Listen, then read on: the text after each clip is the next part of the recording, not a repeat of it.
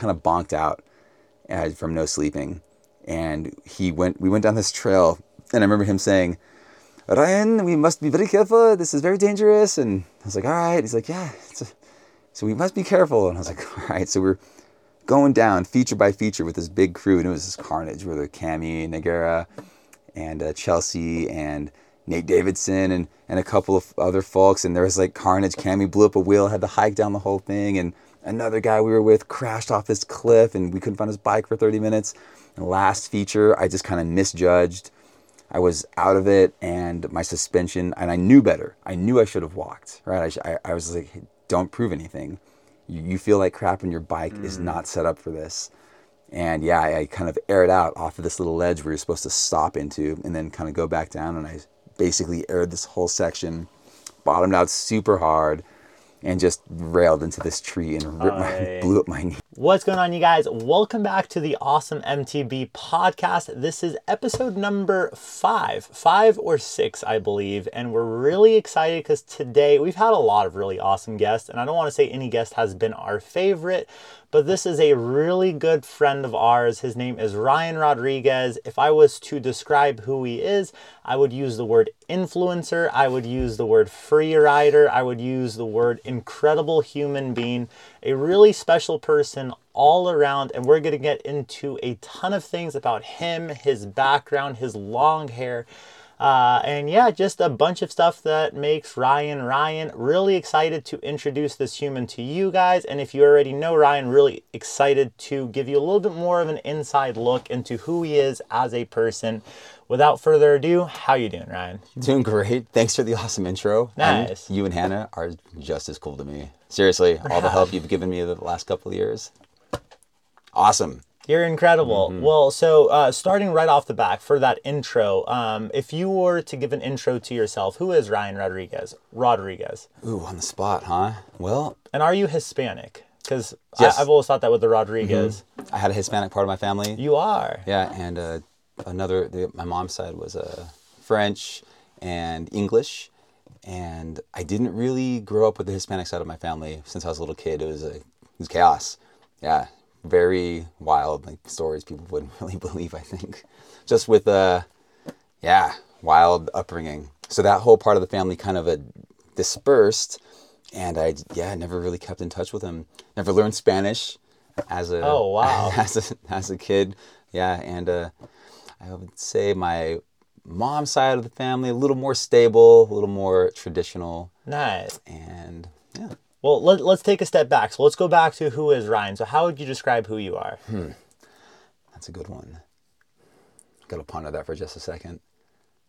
Don't ponder it for too long because we only have so much memory on our I would say, regard. I would say, well, departing from the bike addiction, just a guy who kind of has a addiction for figuring things out behind the scenes, kind of what is the truth around topics, global topics, food topics. And I just really want to be genuine with people. And I love to try to live in the moment, be grateful for this crazy life that I'm living. And hopefully now these days, inspire other people. I'm realizing that can be a thing, which is really cool. It's such a crazy thing. Nice. And so for those of you who may not know a little bit more of the riding side of Ryan, you currently ride for Propane Cycles. You're currently on the, I would say, influencer / athlete, like that blend program. Just tell me a little bit about what you do right now currently. Well, I'm just coming back from a pretty bad knee injury. Johan Borelli took me on some wild trail and he said, "Ryan, we must be careful because this can be very dangerous." And yeah, the last feature got me pretty good. So what I do currently, gosh, I think as far as bikes, constantly travel, always traveling somewhere. It's just been crazy these last few months, even with coming back from the knee surgery, and try to get some cool video clips, ride with a bunch of different people. Nice. And kind of show off how fun the bikes are Awesome. Because I love them. They're super sick. And to have a bike sponsor is really crazy. I never ever thought I would have a bike sponsor at this level, and so it's been a fun journey. And I have talked with the media marketing at Propane And I was like, well, what are y'all looking for? And they're like, just do your thing. Just travel around, meet people, throw a couple of cool Instagram clips in there. Awesome. Awesome. It was such a trip. Well, we're going to talk more about bikes in a little bit, but so your birthday's in 6 days. You're turning 39? 39. 39. Whew. 39 years of living for Ryan. Take us back. I want to take us to your childhood. So where did you grow up? I grew up mostly in a little town between San Francisco and Sacramento called Vacaville. And it was a cool little town. I would go between my mom's dad's house, and then I would BMX a lot when I was a little kid. And then graduated high school and moved to Texas for a few years. Then came back to California Nice. as a young adult. Mm-hmm. And back then, were you riding bikes? I wasn't riding mountain bikes. What was your hobby of choice? Back growing up, dirt bikes with my family. We would do these like 2-week-long trips to the Mojave Desert. And then, rode BMX. I was kind of a little turd riding BMX all the time with my friends through the streets, causing trouble. We were kind of rowdy. Nice. But grew out of that. Right. And was it a stable home environment? Was your mom and your dad together? How was that situation? No, they separated when I was 5. But it wasn't long after that. I remember riding a kid's Pee-wee 50, this tiny little dirt bike, and I had never ridden one before. And I was just something hooked inside me. I remember just pestering my mom, my dad, and then Nice. like separately, like, I want to get a dirt bike, and pestered my dad for a bike. And were they on board with it? yes, my mom, yes, and then my dad, not so much. He was always focusing on real estate deals and like trying to create these businesses. Nice. So I definitely my mom was on my side, and that's kind of where I was able to plant the seed of addiction. For sure. And I've met your mom before. She is an amazing lady. One of the coolest moms I've ever met. Yeah, in Thailand. Yeah, in Thailand. How would you describe your mom? How would you describe your dad? And how different are they? Oh, my dad. Wow. I don't even know where to begin. Yeah, I love him to death. I was just with him in Texas. But growing up, it was crazy. It was super, just, I can't even describe like how wild it was. I try to tell people sometimes. And he was a pilot, so scheduling for us as kids, like going to school, if he was sleeping in or whatever, like school didn't matter. Sometimes he'd be like, hey, we're going to go fly to Hawaii. School doesn't matter. Oh, hey, we're going to take out the jet skis. School doesn't matter. And then my mom was way more like, oh, you got to go to school, get good grades. I think I missed the first part of my mom question. Describe your mom, and then the differences between my mom is a badass. When we were young, she became one of the first female firefighters in Oakland, California. Oh, wow. And she taught me how to ride my first dirt bike. She taught me the clutch and how to shift. And I'm so lucky. Yeah, she is amazing. Yeah, and she's going to come to Guatemala here in a few days with us. Awesome. Mm-hmm. Well, and we're going to get into more of the child in a little bit, but you are definitely, if I was to describe you, I would say free spirit. I mean, you're definitely on the program where you show everyone love and you're always moving around. What side of the family do you think you get that from? I think it's both. There was the love and free spirit side from the mom, and then there's the non-commitment floating around side from my dad. Nice. I would say. Awesome. And so kind of fast forward a little bit. When, after high school, what happens? Where do you go? High school, I moved to Texas and I started college at Lone Star Montgomery College. Yeehaw! Nice. Yeah, and I got into flight lessons. You learning how to fly a plane? Yeah, I was learning how to fly, and I was working at a cool lakeside restaurant. My dad lived on this lake, so I was living with my dad. And didn't ride bikes at all. At that point, biking had totally exited my life. But it was always in my mind, right? But yeah, I started flying lessons, and then I really honed my skills playing drums right after high school. I became totally addicted to that. We did hours a day. My brother was just slaying on the guitar, and we kind of formed a little band, and we eventually started playing live. Nice. Right there in Texas on the lake. My first show, I remember, it was pretty crazy.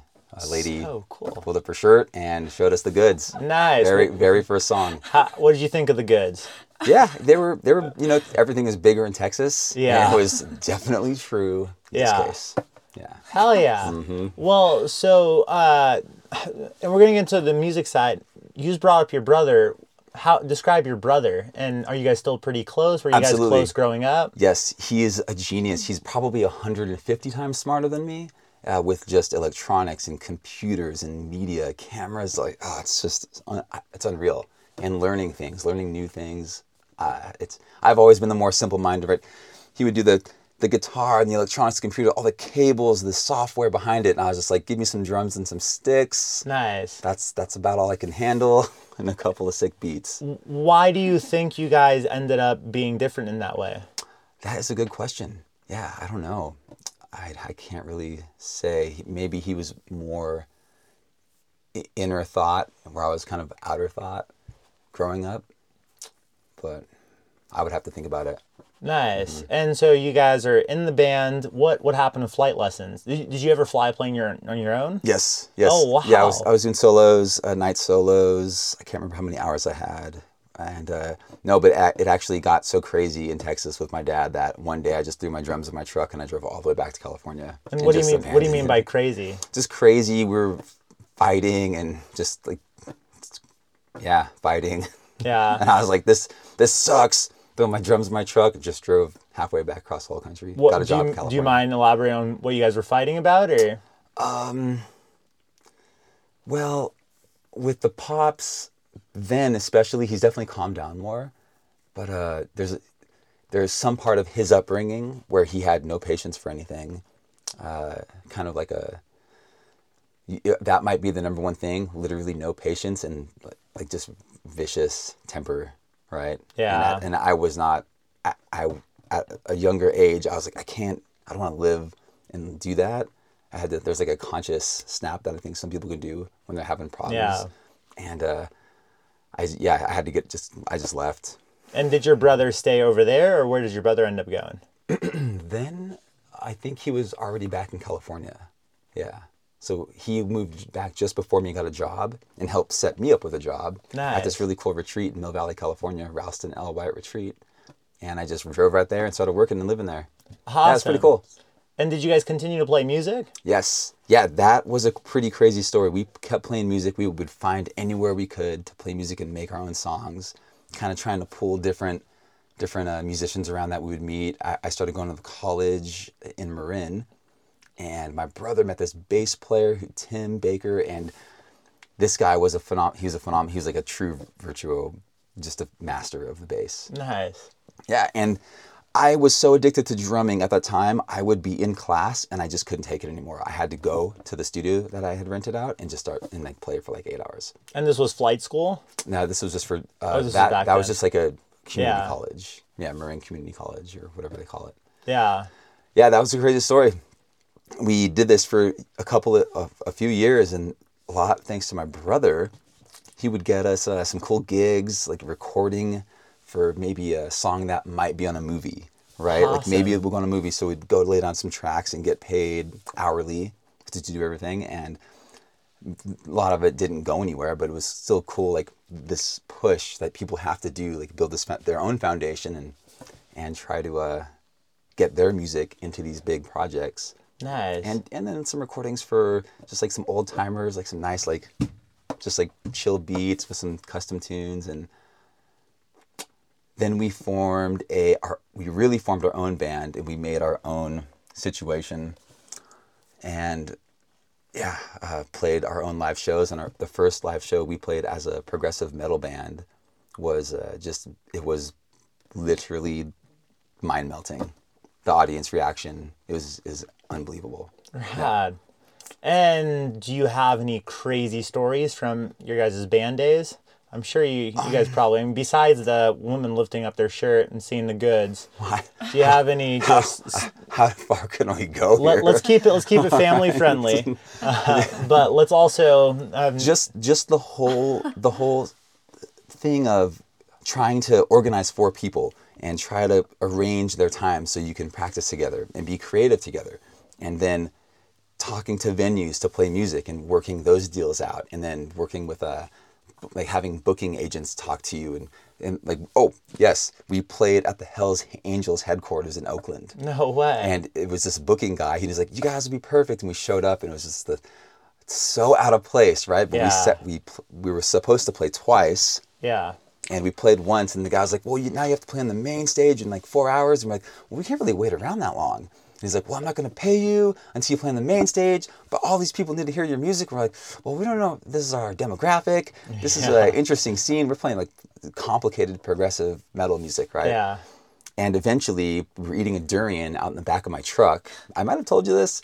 We're eating a durian on the back of my pickup truck outside the back door. We scarfed it down, and somebody came out the side door, one of the people from the venue, and she was like, oh, y'all smell gas? And we're like, dude, we didn't say anything. And she came back, or she left, came back with another, like a Hells Angels dude, and was like, yeah, there's a gas leak. And we're just like, like giggling, right? It escalated to the point that they were looking around the whole building for a gas leak and called the fire department. Oh, wow. Yeah. And we put the durian rind under the stage and left. Oh, And crazy. so that was kind of a fun story. Yeah. Hell yeah. And then finishing shows and having people like come up and grab me and saying, you just changed my life. And I like teary-eyed, and I'd be like, wow, this is crazy. Yeah, like that was an amazing experience for me playing live music with a bunch of people freaking out. But having somebody do that is super just next level. And you don't know how to So respond, awesome. right? You don't know how to respond. And were you riding bikes at this time too? Not really. I would probably hop on my BMX bike and stop at the skate park, but it was so rare. Yeah. Yeah, and I would kind of be out of, like, rusty, and so not really. It was just hustling music life. When did that end? That phase of your guys' lives end? And did your brother end up pursuing it longer than you, or? Yes, in different ways. That was probably about 10 or 11 years ago. We were playing this big party for a tequila company, and yeah, our other two band members didn't want to wait, and they booked out, and we couldn't believe it. It was like this major show, and we were like, wow, like that was pretty brutal. And we just ended up playing the show because it's a bass player and a keyboardist, so like the complicated harmonies and stuff. Mm-hmm. So we played the show, just me and my brother, drums and guitar, and it was super sick. But that kind of, that's kind of where I think it fizzled out. Mm-hmm. And but then 11 years ago already. Oh, wow. 11 years ago, yeah. But my brother kept going. He is now working, like right this second, he's working in Hawaii as like the media music, I'm not sure his real title, but like top manager for this huge convention center. Nice. Yeah, so he's stoked. And he's made music for films, he's written symphonies. I played live at a symphony that he composed and wrote it live in front of a total like big opera house 3 nights in a row, sold out. Nice. Yeah, I played with the orchestra on my drum set. It was awesome. Yeah, it's all music that he wrote with. It was like 46 choreographed dancers too. That's Like, incredible. pretty sick stuff. That's And insane. this is what I'm talking about. I'm like, that guy's a genius. Like, holy crap. Yeah. Yeah, it's pretty cool. So when did bikes come into your life though? Well, they came back in, around that point, I definitely was able to get a mountain bike, and I kind of just went full in. I found a little local spot by my house in Nevada, California, where we had our music set up, and I just started going every day. I think it was, the first bike was a Trek, and me and some guys out there, we built a drop, and it broke like right away. It snapped, and I bought a downhill bike, a Transition TR something, and I was just hooked. Started going to North Star all the time. Started Nice. going to taking Whistler trips. I kind of started I started learning about races. I would go to this little jump zone, and people would go, hey, do you like Aaron Gwynn? I'm like, who's Aaron Gwynn? Like, oh, he's a World Cup racer. I'm like, what's World Cup? You know? I'm out there just doing some jumps, and then I started opening up to that world. But we're skipping around. Is there, I mean, that's especially for someone to first get into the sport and then all of a sudden be planning Whistler trips and figuring out what race series to go to. Do you feel like there was someone that helped guide you through Absolutely. this? I got to give credit to my 2 younger cousins, Jake and Alex. They told me for years, Ryan, you've got to get a mountain bike. You would love it. You would be so good. You'll be a pro. And I'm over here thinking kind of like cross-country stuff. I'm thinking, I don't know, that sounds kind of lame, you know? So we were at a family event in Tahoe, and they bought tickets to North Star. And I was like, all right, I'll go with you. But I only had my BMX bike with one brake that I had borrowed from this guy, Chris Duncan. He had ridden it in the X Games. And this S&M dirt bike, BMX bike. And I went to North Star all day. We're trying to ride these trails on a BMX bike with one brake.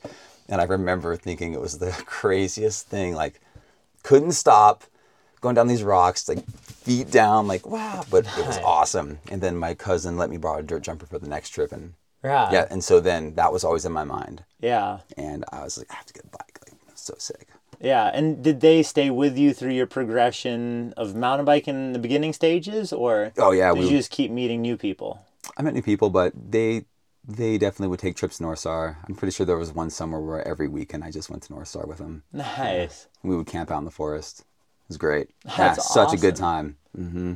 And when did you start taking mountain biking a little bit more seriously? Or was there a certain point where you said, hey, you know what, maybe if I stick to this, I see a future for myself into it? Or was that never part of the, I guess, beginning to medium Totally stages? honest.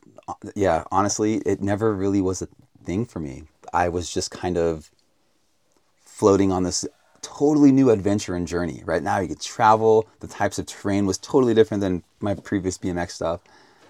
And it was just all really intriguing to me. I just wanted it. I remember, that first trip to Whistler, going down some steep stuff was really enlightening, but yeah, kind of forgot your first question there. Did you see a future for yourself career-wise with bikes? Or not really. Yeah. No. Yeah, my other parts of life where we had just done these random things and see how far we could go, that was kind of what I was on. But it was no end goal. There was no end goal, really. It was just this amazing journey. And it was an addiction to getting better. Yeah. Yeah, I don't know how else to describe it. I just wanted to keep progressing and not really caring about a sponsor or anything. Maybe if they give you a deal, right? Like, like this will help, but not really so much. And why do you think your brother didn't follow you? 'Cause it sounds like you and your brother had a pretty close relationship and very similar interests.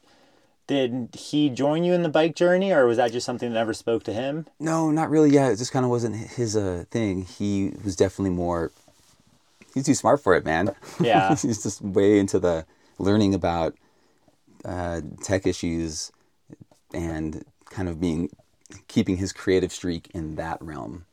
Nice. And do you remember your first sponsorship item, or just something that a brand gave you? Because you're Ryan. I do actually. Performance Bikes. They had a bunch of bigger shops around Northern California. I remember one time a friend who worked there gave me some pedals. Nice. And I was, yo, this is amazing! I just got some free pedals. So cool. Yeah, I'm pretty sure that was it. Anybody can correct me later. Right. I'm pretty sure that was it. That was a while ago. And is there any special people around that time period that you feel like took you to the next level, that helped you get to where you are now? Or were there people that guided you? Did you have any mentors in the sport that you looked up to that helped you? Yeah, there were a few guys that I met in Marin County. Definitely, yeah. There's a guy, Tom Max. He now lives in San Francisco. He loves trail building, and I kind of got introduced to that through him. But he was the man. He was always out there working. And yeah, there's this really cool California crew. Gosh, so many people I could name. Also, there's a guy, Morgan Brewer, and oh my gosh, I was just talking to him on the phone, but I'm so sleepy. I knew I was gonna have a brain fart. Nice. He's gonna have to forgive me. He lives It's pretty late. Just giving everyone a heads up on that. Yeah, it's pretty late. But these two homies, these two really close guys, I met them somehow, and they kind of introduced me to the trail biking aspect, right, of climbing and doing big rides. And then we would go out and do these huge missions in the East Bay area, like 2 a.m, night shuttles, right, because we wanted to avoid the Rangers. And then we would go up to the top of Mount Tam and rip down Tam, like super late at night. And I think that really helped hone my skills. Awesome. With being on a trail bike and watching their form, and they went so fast. They never went slow. They just went as fast as they could 110% of the time. So that was that was wild for me. Incredible. And so we're going to move a little bit more forward. So, I mean, currently you're riding for Propane, you're riding for a bunch of really cool companies that we'll definitely shout out in a bit. But when do you feel like everything started growing for you? Good question. I guess when did you get Yeah. your Instagram account? Ryan Radriguez. I think I started that in probably 2015. Nice. I think. And yeah, I was just posting up some, I was into racing then. And I was not serious into racing. I was best as I can do, as fun as I could do at racing. And when it started kind of picking up was probably when we had this wild world situation the last few years, right? And what situation? What right? wild world? It's a wild situation where nobody 2 to wanted to 3 come out of their years? houses, right? Yeah. And I was like, oh yeah, let's go to the desert. We had a whole little community out there in Virgin. And yeah, I think, and I have to give a shout out to Reed Boggs. He built a couple of drops. And one of them, by the old Rampage sites, he had redone for a film, and I hit it, and it was a total mental unlock for me. I was like, oh, that was sick. It was a big one. Mm-hmm. And Is that the mega viral video? No. This was just another one that he had built, and Nice. It was really cool. That was kind of like a point, like, wow, that was a pretty sick drop. Like, I've never done anything like that. I've been working up to it for years because I've been going out there for years. But as far as kind of blowing up, I think spending time out there and maybe just having really cool videos that I think a lot of people really thought were really cool. I didn't realize it until I met people later, and they would tell me, and it would help me click this thing of like, wow, that's pretty cool, that all that stuff people can really dig. Awesome. And then fast forward to today, and when did stuff really just start clicking? The brand partnerships, the sponsorships, because I'm assuming that this is probably is this your, would you consider mountain biking your full-time job?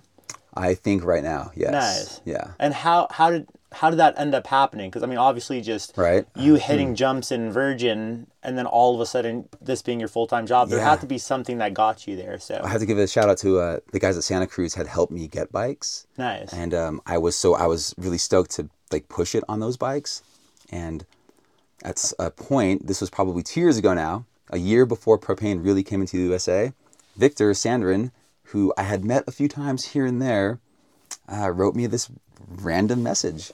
He said, excuse me, he said, oh, I just quit at IXS Spank. And I was like, oh, wow, interesting, right? Texting him back. He's like, yeah, I'm starting up Propane in the USA.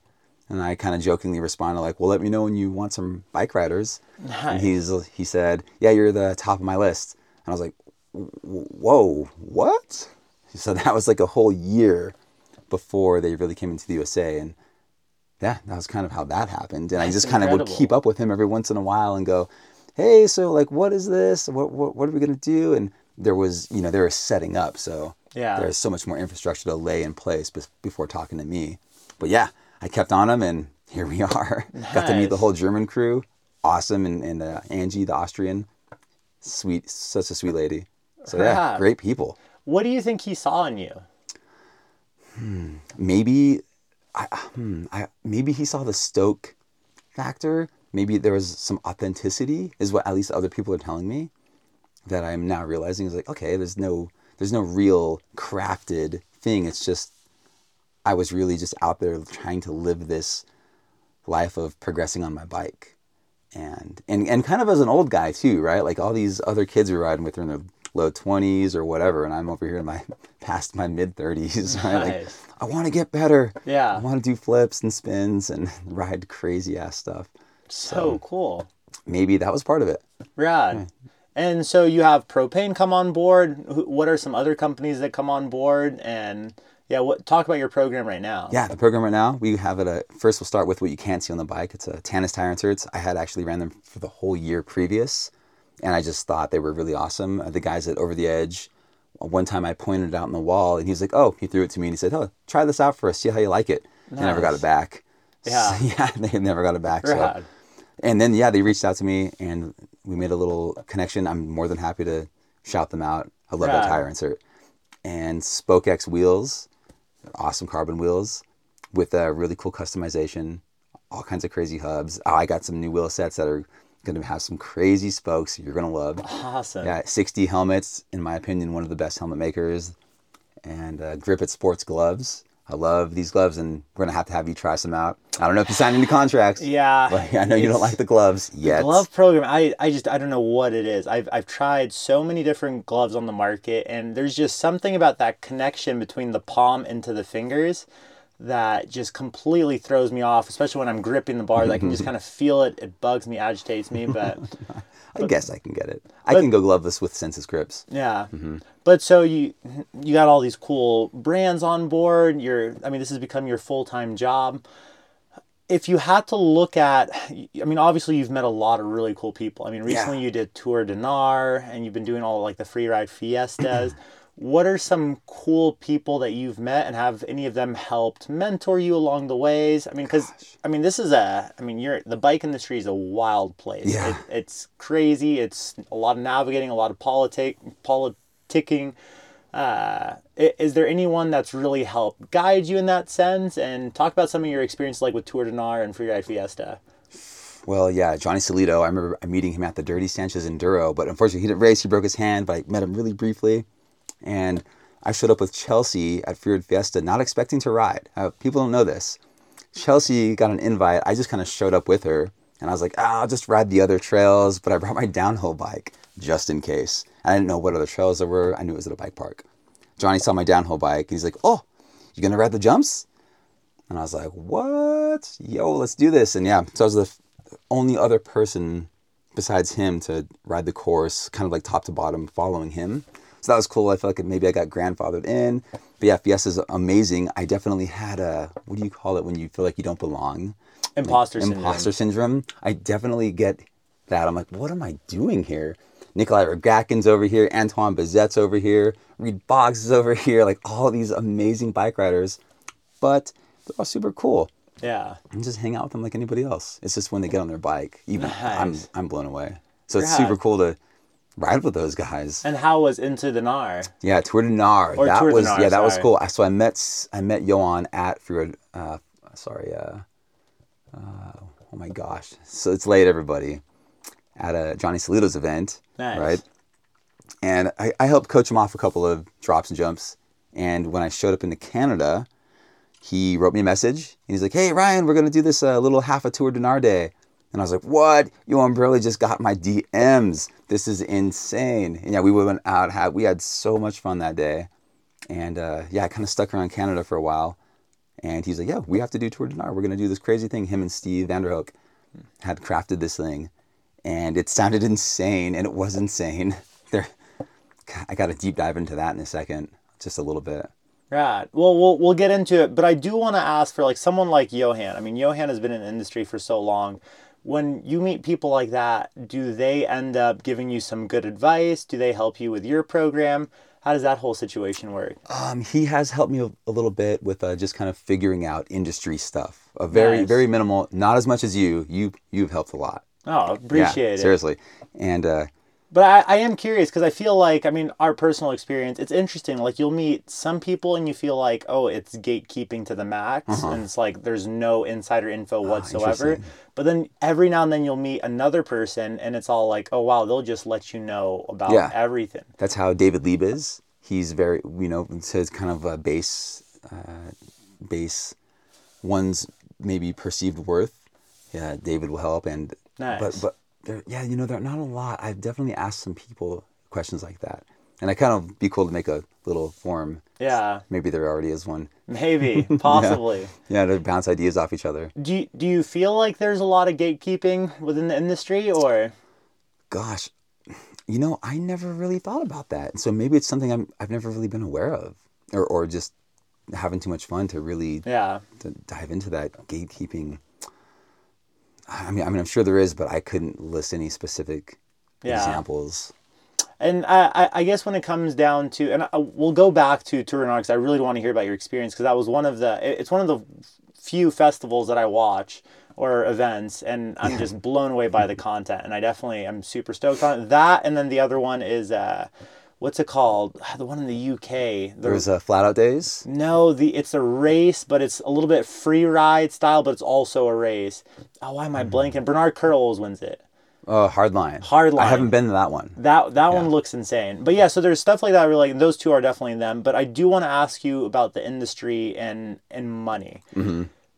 Do you feel like that's a sensitive topic? Have you ever talked to people about money, or do you feel like it's a taboo? No, I have actually absolutely talked to people about money. I will ask. And are people pretty open? Yes, you have to set them up right. Like, hey, like I'm trying to figure this out for myself, and I want to gauge my impact on the market and reflect it off your numbers, right? Yeah, I have asked people, and most of the people I know, I feel comfortable asking are all about it. Mm-hmm. I would say so. And I think they might even be relieved because somebody asked them. Now they could kind of feel out their situation. Yeah.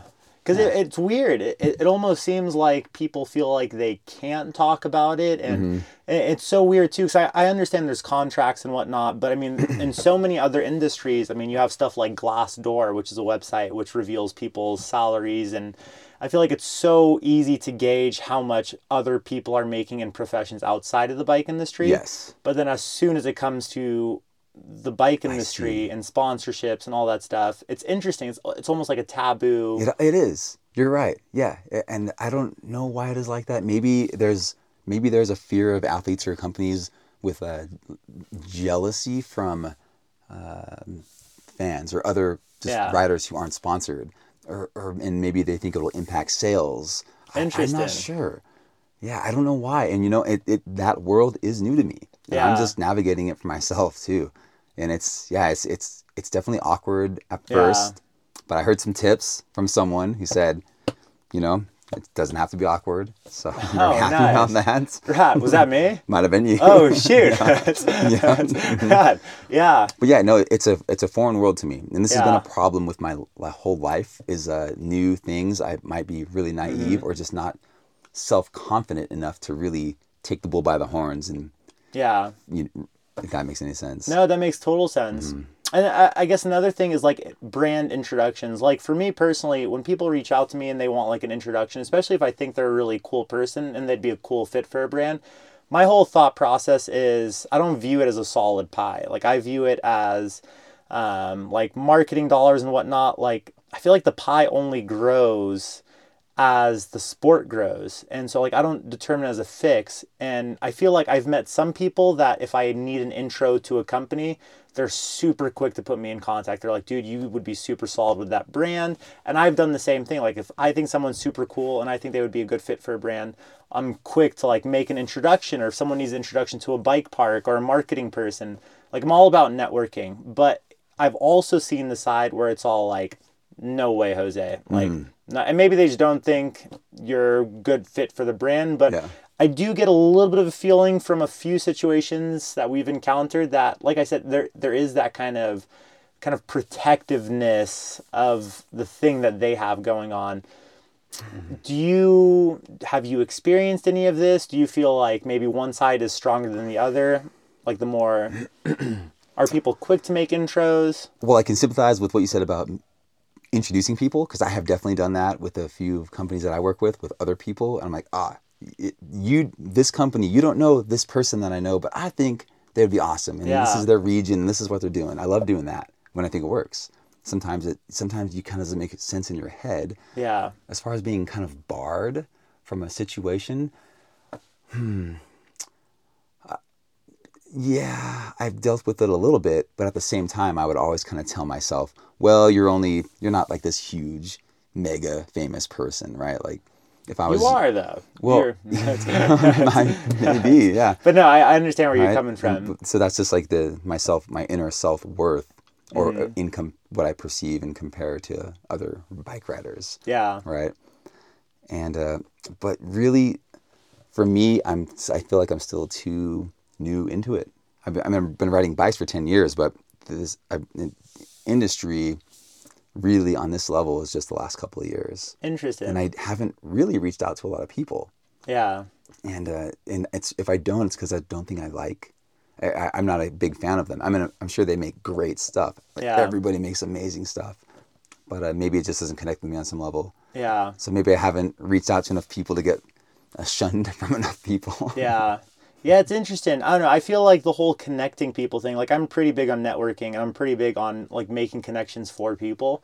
And I feel like I learned that if I had to say two people, it'd be like Bryson Martin. Because Yes. Bryson was super cool with us to where he would always just introduce us. If you guys don't know, Bryson's the owner of DVO Suspension. He would just introduce us to everyone, anyone and everyone. I was going to give him a shout out earlier when you said influential Yeah. people. Yeah, Bryson for sure, and Ronnie. Love those guys. They're awesome. And it was one of those things where like I saw like the power of networking through that. And then I would just try to do the same for Bryson, same for other people in those situations. And yeah, it's just a thing with networking connections. Another person's actually Steve Blick with Shimano. He's been around for a while. But yeah, it is interesting, that whole aspect. Now, I want to kind of go back to that topic of self-worth and imposter syndrome. Do you still have that imposter syndrome? I think I've worked through it a little bit because Yeah. I've just realized, okay, the kids are throwing these double flips, twisty spinnies, feet are flying everywhere. And I'm like, you know what? About to be 39 years old, I'm so stoked that I can even be here. I still wonder how it sure. even happened. Yeah. Every day, sometimes like, what the hell is going on here? Do you feel like maybe you don't play into that part enough? Because I feel like, so one of our common friends, mutual friends, is Sebastian. Yes. The normal MTBer. And if you guys haven't seen his content, he makes amazing Instagram and YouTube content. Super funny dude. But I feel like one thing that people relate to him is, I mean, him being a heavier guy and still sending it. Yes. He has this, I mean, it's inspiring, especially if like you're someone in a similar situation. Do you feel, because I feel like most people don't know that you're 39. Maybe they don't. Actually, when I met the head of Griffith Sports, Yeah. I was like, you're older than I thought. I was like, yeah. Yeah, I'm a little old for sure. in comparison. But do you feel like that's maybe an audience that maybe you haven't tapped into? I've seen comments on the internet like, hey, the older this guy gets, the harder he shreds. And like, oh, that's pretty badass. Like, Yeah. Thanks, guys. But audience that I haven't tapped into, gosh, the Tour de Nard thing, I think helped reach a lot of people. A lot of people came up to me Really? everywhere. Every Yeah. bike park I've been to. Because it's pretty inspiring. I mean, like, I'm 30 years old and I can't backflip a bike, and Yet. I'm nowhere near. I will never be Yet. anywhere close to I didn't backflipping a backflip bike till I was like 35 years old. But that once Got again, that's time. something that's so inspiring. I feel like is inspiring to so many people in that kind of age demo. And so I guess I want to go back to Tour de Nard because we touched on briefly. Johan is probably one of the raddest mountain bikers out there. Yeah, and it's such an awesome dude. He's so genuine and authentic, and he's got this never-ending energy and good spirit. It's true. People listening in, that guy is just an awesome dude. And he's one of the few racers I feel like that their personality was almost more valuable than their race results. Yeah. Where even though he was an insanely good racer and he was super fast and he definitely won a bunch of competitions, it almost seemed like there was so much more value in him being the cool person he is. Absolutely. And he was able to kind of, I don't know what his whole program is, and maybe if he had to quit racing, or I don't know how that is, but it kind of seemed like a no-brainer that he can be himself and run his own. I don't know much about it, but so what are your thoughts on Johan? And tell me a little bit more about your Tour de Nard experience. Yeah, Johan. When I met him, Johan. Right? There's so many ways to pronounce it: the French way, the American way. Though, yeah, when I first met him, just the real genuine guy. You can tell he really cares about things, and I'm not blowing smoke up anybody's butt, right? To include me in that day, I couldn't believe it. I was just that whole day. All day, I was thinking to myself, like usual in some events, what the hell am I doing here? This is awesome. Nice. That day that he set up, and with Steve. And sorry, what is Tour de Nard? So for people who don't know. So this is what they set up. Johan and Steve had this idea to go from North Vancouver all the way to Pemberton, hitting all of the gnarliest little bits of lines that they could and see how much they could go for in a day. And so they did this. I think it was just them two. And they told me all about it. Oh, we were so tired. It was insane. We went like 16 hours. And then they basically just added people to it last year. And the night before, me and Steve were just up all night, giddy, talking about bikes. Steve was super pumped. And I was super pumped. I went to bed in my van, and I did not sleep a second, right? Not 1 second. it was just a few hours later, Steve came out and like knocked on the van, brought me some coffee. Such a sweet dude. And that started our day.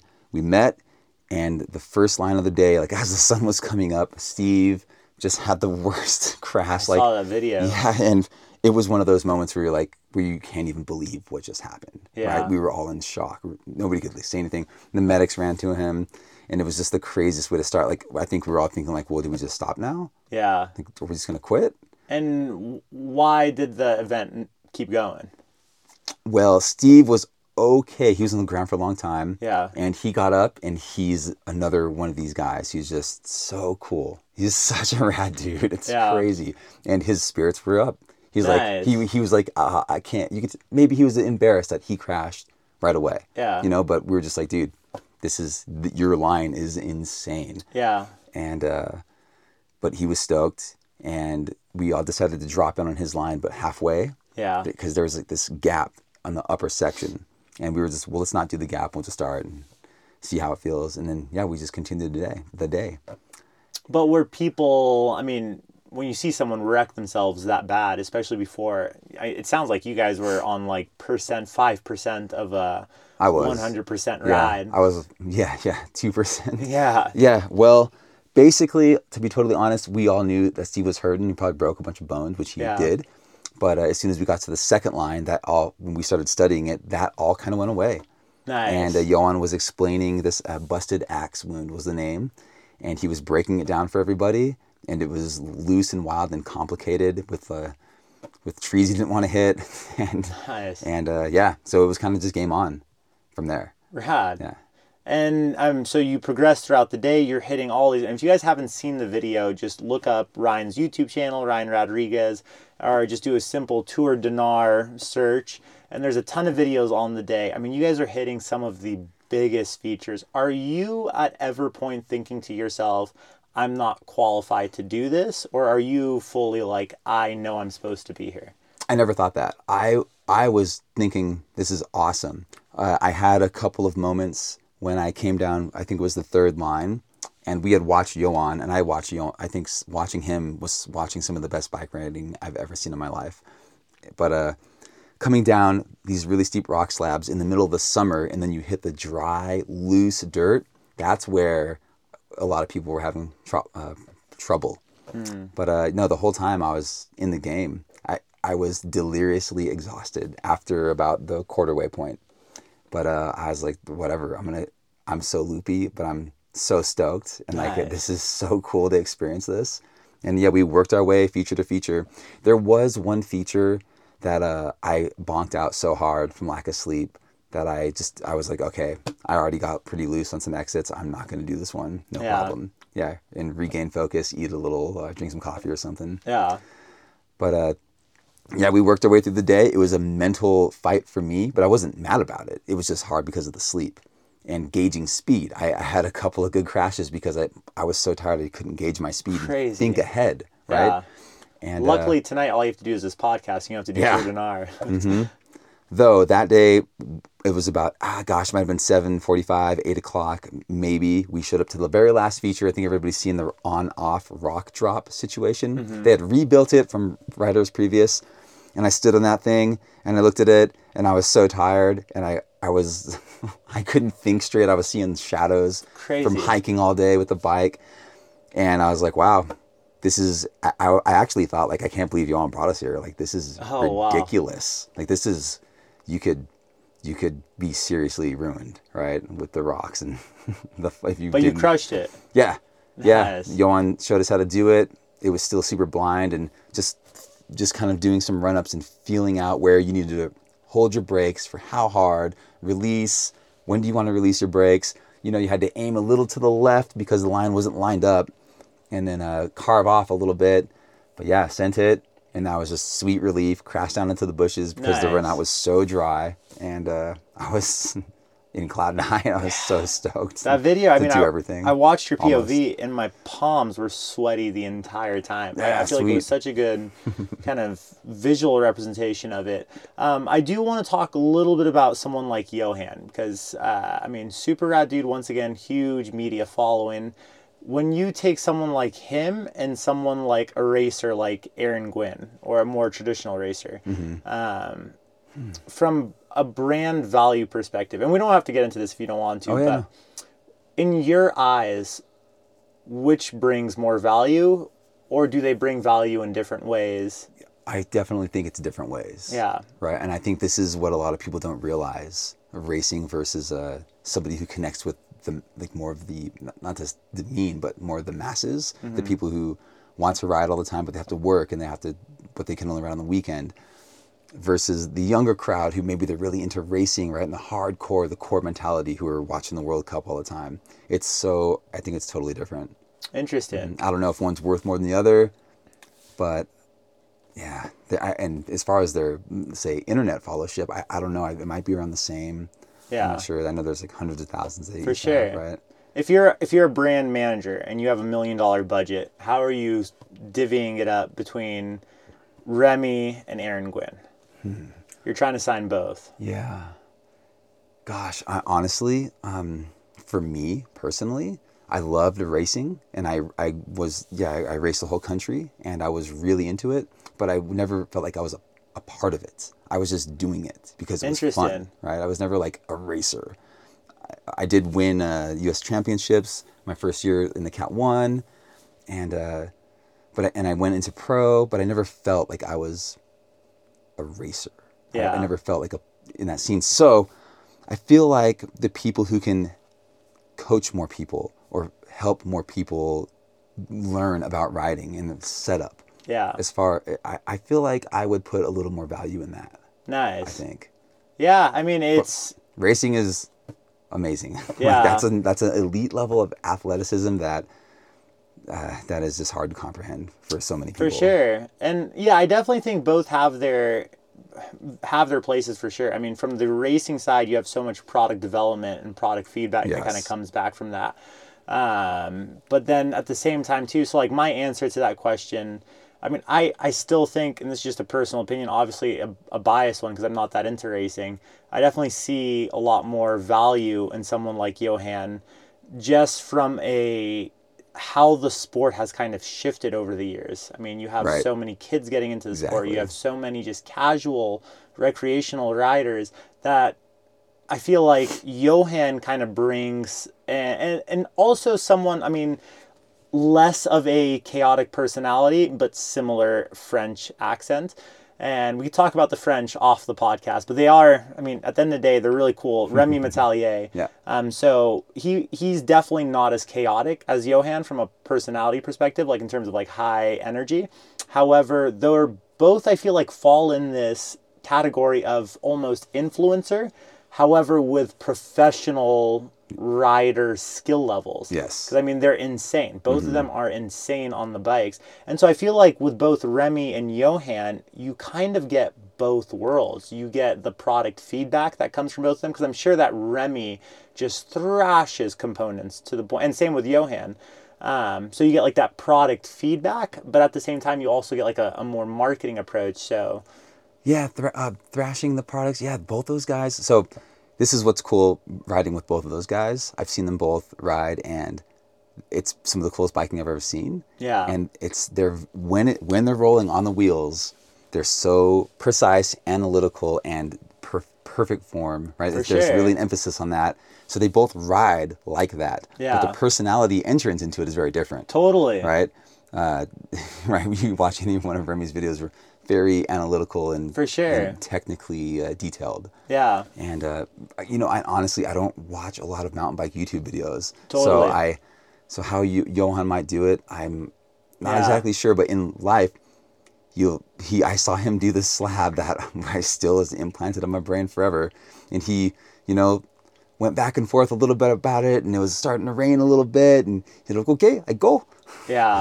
How's my impression? No, it's solid. And it was some of the most amazing bike riding I've ever seen. But I feel like their mentalities into it totally are just different. Yeah, it's hard to for sure express that. But it's interesting, and I would say like it just becomes interesting to like someone like Aaron Gwin or someone like a top level racer is, I mean, that just kind of seems like a tough competition because now you have people who have that personality side, but they also have that skill set to really, I feel like they probably, I mean, Remy seems like the type of person that could probably write a textbook on how a suspension felt that day. Yeah. And so does Johan. Johan Right. seems like he's very in tune with his bike. I have heard Aaron Gwin and his mechanic at a race at Bootleg. I remember him saying, "Oh, I can." What did he say? There was like a crazy shock difference. Yeah. And his mechanic came over to use one of the DVO tools, and I can't recall exactly what it was, but it was this minutia of difference. Yeah. Minutia. And I was like, wow, that's crazy. He is so tuned in. Yeah. Aaron Gwin is so dialed. Do you So think tuned it's in. important though for the race circuit to be involved in a social media aspect, or do you feel like racing is racing, keep it racing? Well, gosh, I don't know. I really like what just the athletes on the race circuit already do. I love seeing racer flybys and watching how fast they go and how hard they can just nail turns. And to me, I love it. It's like a movement of art, right? Yeah. It's just like all of biking. And well, to go back real fast with like a budget for World Cup racing, for instance, some things need to exist just because it's magical in the universe that they exist at all, right? There's like bands like this, Interesting. right? Yeah. There's like bands that came together and you're like, wow, I can't believe the universe did that. Yeah. Bike racing is one of those things. Like it has to exist. And For sure. We had that conversation with Joey Foresta on the last podcast where it's almost like the Olympics of mountain biking. It's like this traditional thing. It's World Cups. yeah, And I can see that aspect as well. But I switched up the subject for a sec, but no, it's good. It's so interesting. And then, I mean, obviously you have a third element. You have free ride, which doesn't necessarily fall into that racing spectrum. But at the same time, those are also professional athletes. From a bike feedback standpoint, who do you think provides the best feedback? The free rider, the downhill racer, or the Remy and the Johans? not the free rider. Really? Yeah, as amazing as they are, I've seen some of these guys do whatever they want on whatever they want, almost it seems. So it's a natural talent. So natural, and the bikes are in that aspect similar enough, I think, that it's not a huge thing to like a detailed, nitpicky performance feedback. Interesting. Do you think that is for most riders at the pro level? Do you think like when someone announces like I am now riding for this brand, do you think that brand is actually going to make them a better rider, or do you think that when you get to a certain skill level, you're going to make any bike work? Yeah, there are definitely suspension platforms that I think will help somebody go faster through chunky stuff. Free ride, I feel like almost anything can work. Back when I was riding Santa Cruz, people would say, oh, you don't want to get Santa Cruz, they can't jump. They were awesome, right? Yeah. Just like this bike, like it's awesome. I think racing and pushing it is kind of where it's at for bike feedback and people who are so in tune with it. It may not translate to the everyday, like the person who isn't super pro. So that's an interesting thing. Is like, how do you relay feedback to somebody who maybe is kind of newer and doesn't know how to set up a bike or what could help them? For sure. Who do you think right now currently, I mean, whether it's a free rider, whether it's a professional downhill racer, or whether it's, I guess, more influencer based, who do you feel like provides the most value to their company, like an individual? Oh, goodness. Gosh. Like, who do you think you're like, holy hell, that person is changing the company and is, yeah, it's insane. Jeez. I know that's a loaded question. Oh, but I'm curious. Jeez, you have to cut and let me think on that one for a second. I know there's so many athletes out there, so many cool people. Yeah. Oh, jeez. I have to put that one in the back of my mind. We're going to think about that, and then if you come back to that answer, I would say... It's like, who do you start? You can list so many people. Yeah. I mean, obviously you have Remy. I mean, Remy's really dialed in the affiliate side. Yeah. And I feel like he's one of those people that, like, you kind of look at his stuff, and it's, like, almost relatable because you're like, he breaks it down so simply, like in his like terminology, but then all of a sudden you see him do it and you're like, I'm never actually going to be able to do it. But he like kind of puts that hope into you that like, oh, maybe I can. Oh, I hope he does. He breaks it down. So I feel like he would be on that list. I do think Aaron Gwynn, definitely, when he kind of shifts to a brand, I would say at least YT. I feel like a huge part of YT's success was attributed to Aaron Gwynn. I think so. But I also feel like a huge part of YT's success is attributed to Dylan Stark. Yeah, right. And now they have a couple. They got this other guy, Dakota, now, who people, I can't recall his Instagram handle, but I met him. He's a super cool guy. Cool dude, and I can't believe what he does on his bike. It blows my mind. I told him yesterday, I was like, dude, I can't believe it. You're just unbelievable. But is there no certain athlete or influencer or that provides good feedback that you think provides the most value to the brand? Gosh, I don't know. You're making me think of when I was just at the German headquarters. I provided some feedback that I thought was pretty valuable. So maybe it's you. Yeah. And who would it be? Gosh, I think Aaron, what they're doing on Intense, right? Yeah. They're switching up their suspension and doing crazy things. I think Chris Canfield, if he were to talk, if he were to talk to companies, he's kind of his own. He's in a genius little realm of his own. Yeah. And a cool dude. And maybe he could provide valued feedback to companies, and he doesn't have to be affiliated with anybody. Yeah. So it doesn't have to be like a sponsored rider in a sense, right? And in your eyes, where does someone like Sebastian lie, like normal MTBer? Because he's in this like he's almost pioneering his own lane. It's unbelievable. Yeah. Gosh, where does he lie? He's just what you said. He's pioneering his own thing. Yeah. And it's genius. It's so good. And for people who don't know, he's actually another genius. I've had some chats with him, and he's just so intelligent. For sure. Unworldly intelligent. I want to tell a quick story about him. Let's do it. The very first spot I ever started riding, this little spot we had in Marin County. It's kind of like a little play zone, some jumps, couple lines, a drop. And he was out there. And I remember seeing him, and I probably talked with him a few times. There's a bunch of people kind of just in this little zone. And we had built this drop, the one that I broke that trek on. And I remember he sent it. I don't know if I was there for this, but he overshot it, and I think he had like a pretty bad injury. And then I never saw him for about 7-8 years, and I kind of just forgot about him. And then I was seeing this guy on Instagram pop up, and I was going like, wait a second, Crazy. Is this that guy? Yeah. Right? And then I'm pretty sure he messaged me one day, and he's like, hey, Ryan, whatever he said, he's just like saying hi. Yeah. And I was like, dude, are you this guy who crashed at Crazy? He's like, yeah. And I was like, no way.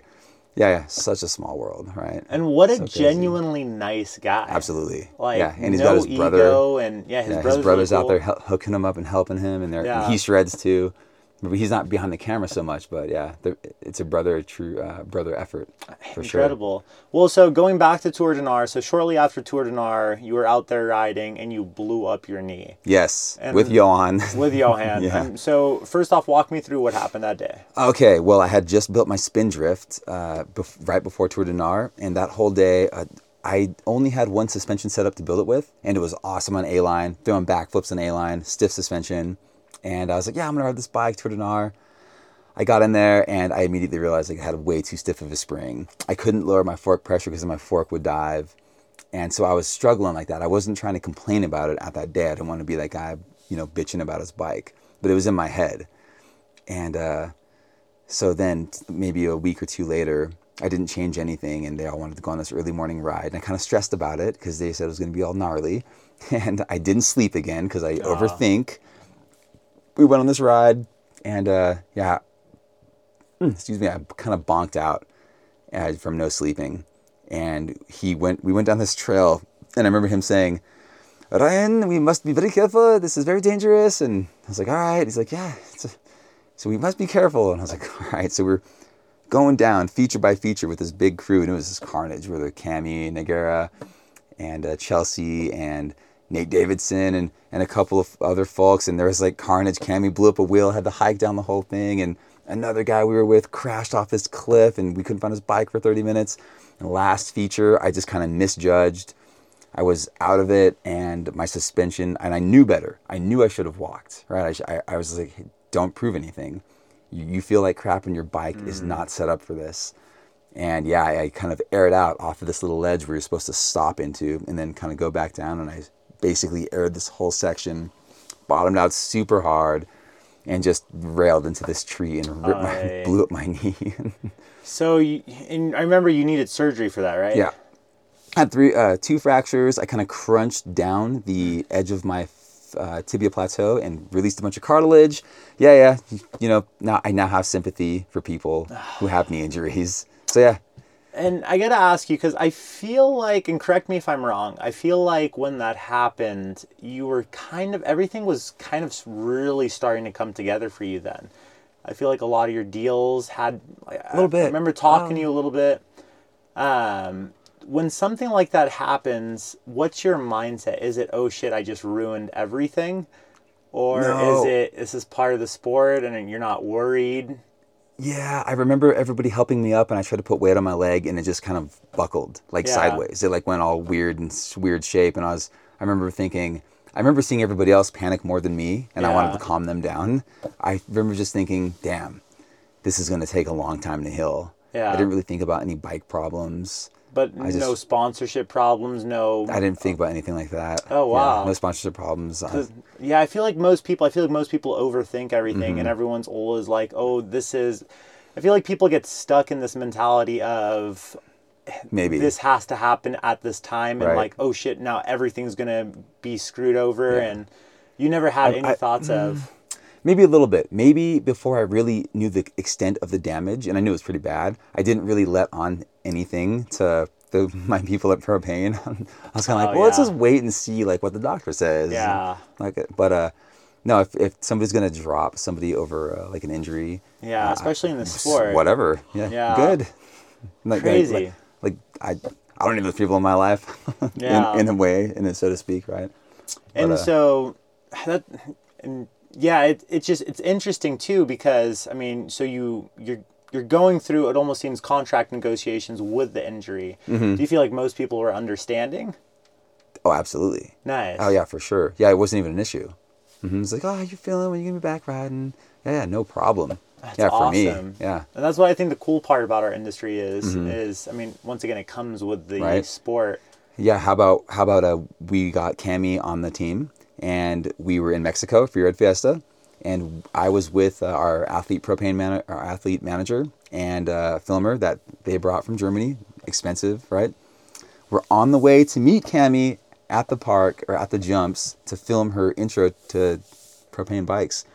10 minutes away, I get a phone call from my buddy Mo, who owns the bike shop Hexcentrics, and he's just kind of like, I have bad news. Oh, and no. we're like, okay, what happened? Cami crashed. She's at the hospital. Oh, no. We're like, whoa, surreal, right? And they were just kind of like, okay, we would just work with it. Part of the sport. Yeah. Mm-hmm. That's awesome. I feel like it's really important to find that support network. Like, once again, like you were saying, if someone's really going to drop you over that, then screw those people. Mm-hmm. Yeah, I mean, I see if somebody is in the position where they need that salary, right? Yeah. But I don't know. It's different for everybody. For me, I don't have to be a sponsored bike rider. I could be just as happy just floating around like a dirtbag bum. Yeah. You know. So and we're gonna start getting. I mean, we're gonna stray away from bike questions a little bit. It'll still be bike related, but we're gonna go a little deep here. So you're 39 years old. What does the future of Ryan look like, and what's your goal in life?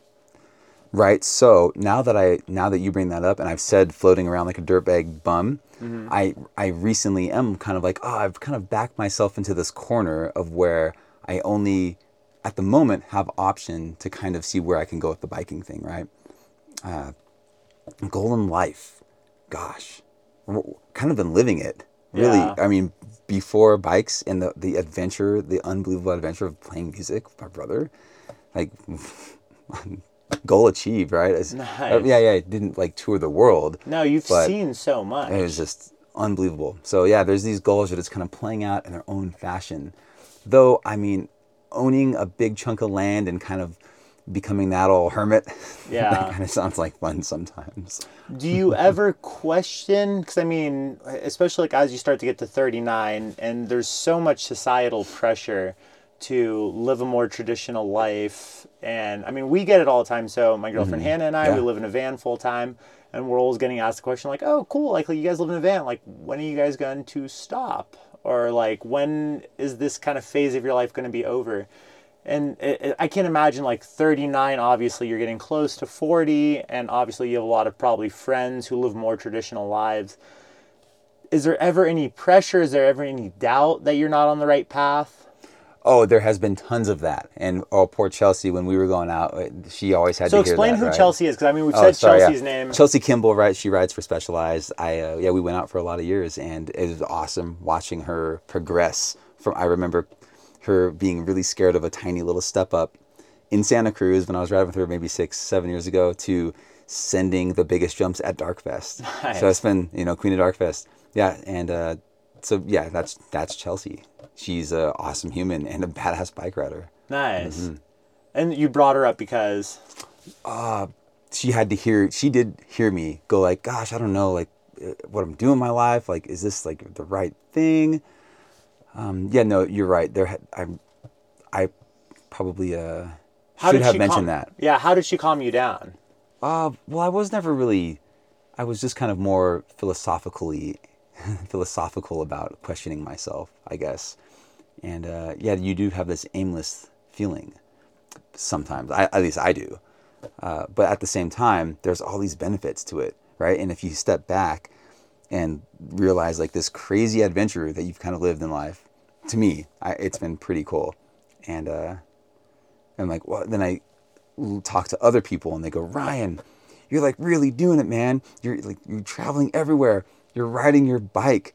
Yeah. And I'm like, you might be onto something there. Yeah. This is pretty awesome. So in the past, things have played out. Things have come together. Like amazing places to live. Like I had this huge 6-acre ranch in Nevada, California for like 7 years. And like how that happened was pretty cool. Like these things happened in my life. And I'm sure things will happen.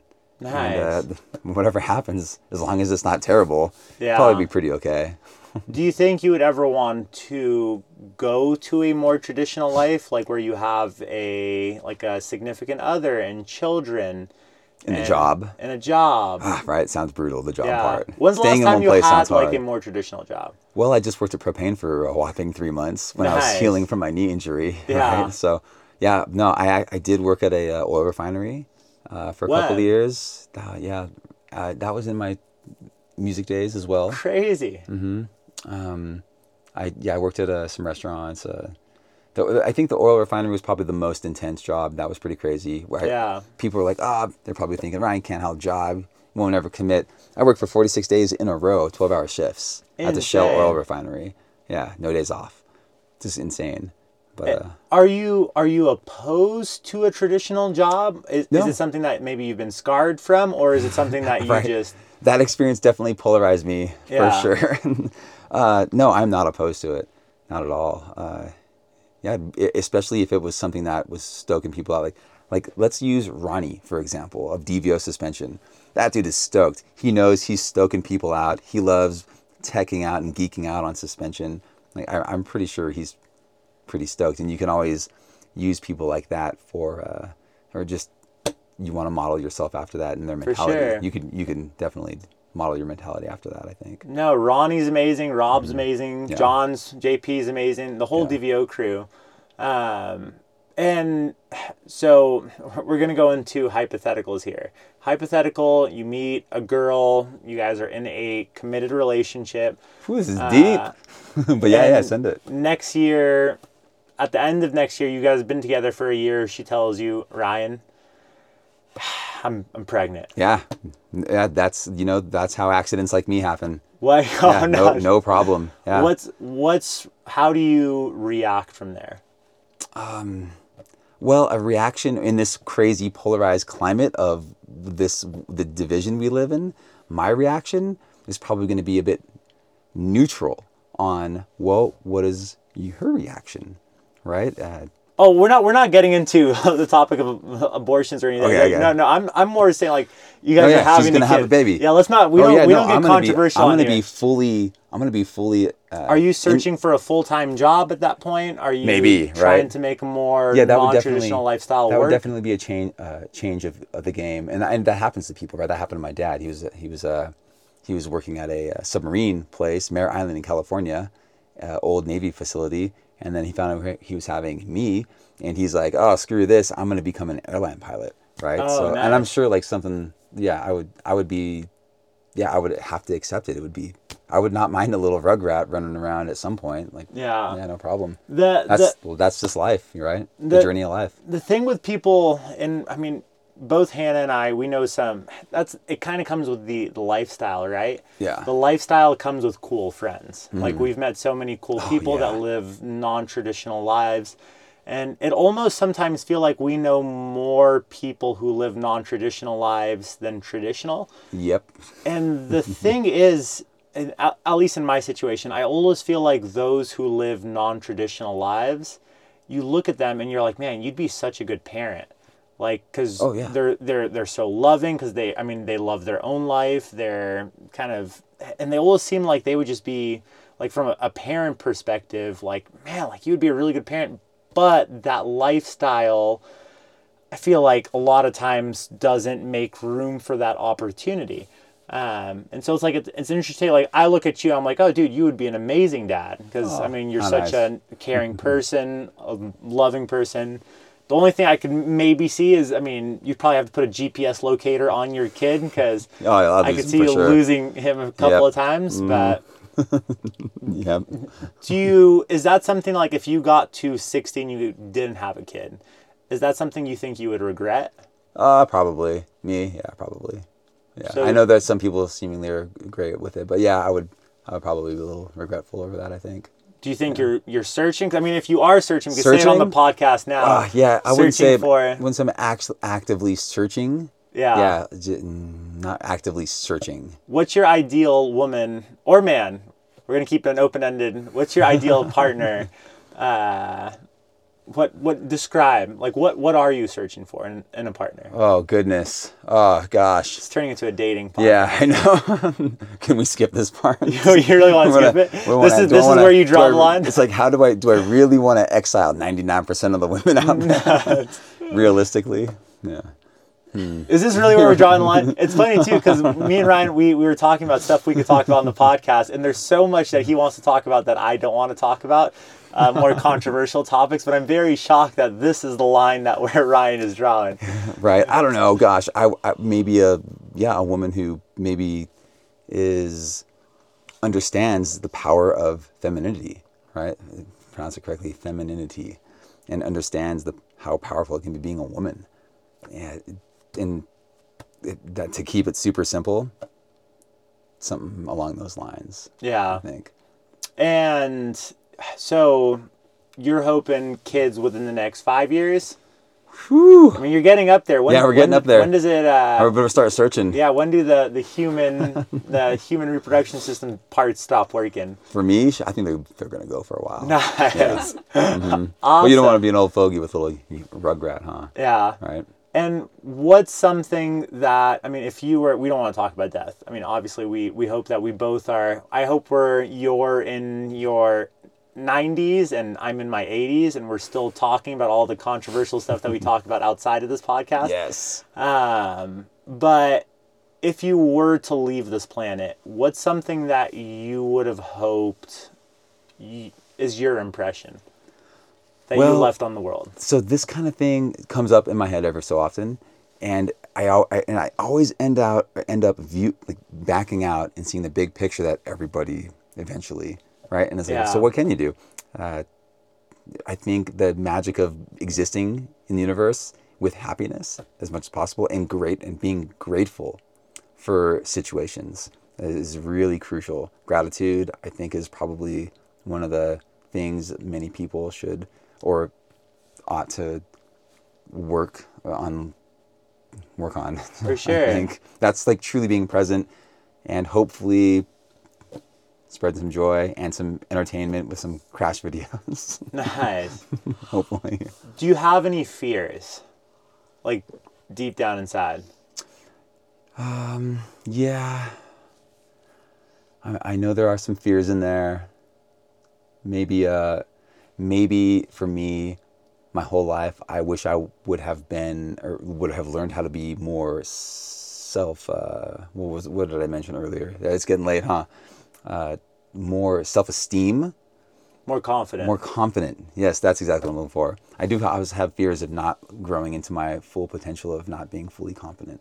And that's kind of like an upbringing thing, a programming, trying to break through, right? Yeah. Yeah, so. But I don't know. I feel like, and once again, I mean, that's the answer you chose for yourself. But just as an outsider looking at you and knowing you over the last few years, I feel like just your humbleness, because I mean, you're a really awesome person, but that humbleness kind of makes you who you are. Because sometimes I'm like, dude, does Ryan know how cool he is? And it's like this awe-inspiring thing. Because I mean, I'm on a little bit of the opposite spectrum. Sometimes I definitely know I can be too cocky. And it's just like, I also know that's probably one of my weak spots, is that.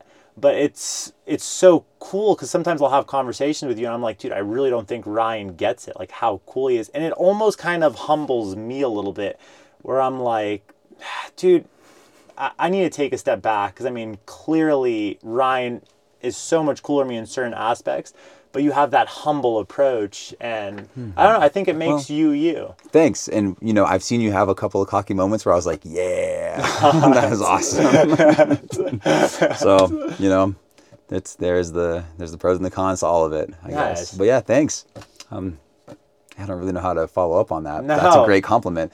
I met a guy, Andrew, at Austin, Texas last week, and he did tell me, he gave me a cool compliment just like that. Right. I was like, oh man, interesting. Definitely your perception of yourself does change a little bit. And now I got this huge ego. Yeah. Now you'll leave here and you'll be acting like me, and you'll just think you're better than everyone, and you'll become a vegan. I'm the shit. Become a vegan again. Yeah. Oh yeah, we do. Yeah, we won't get into that, because it's already, I mean, you'll probably, we're both going to fall asleep relatively soon. Yeah. But I do want to end this podcast right now, because we've been going for a while. I do want to end it on a note where you let the people know what's something you want them to know about you, and then also, how do we find you? Gosh, yeah. Well, my Instagram page, Ryan M as in Michael, Ryan M Radriguez. Yeah, check it out. I got a little baby YouTube channel. Mo's been kind of helping me a little bit here and there. I think it's called Ryan Radriguez. It is. Kind of a little play on words there. I gotta get a better name. Something I would like people to know about me. Gosh, well, You got any ideas for me? Or what are some words you want? Just speak to our audience. Obviously, please keep it non-controversial. I definitely, I hope that I do come off as kind of a humble person. I want to be that approachable person. Having gone to bike events in my early days of bike riding, I was so turned off to people who were just kind of like this wall, right, in the industry. And I don't want to be that person. I want to, so that people are coming up and saying hi at bike parks to me. I'm like, whoa, this is so cool, right? Like, yo, let's go on a lap. So hopefully I can just keep doing this down to earth thing, and if that's what I'm doing, right. And just want to kind of keep progressing in every way I can. Awesome. Well, you guys, that was the end of this episode of another The Awesome MTB podcast. Hopefully you guys enjoyed this episode. Be sure to follow Ryan. And if you guys can take a moment to rate this podcast, whatever you're listening it to. Ryan, it was a pleasure talking to you for this hour. And so we'll shut off the cameras and mics, and we'll get into all of the fun topics we want to get into. But with that being said, thank you guys so much for listening. And until next time, you guys, ride awesome. You.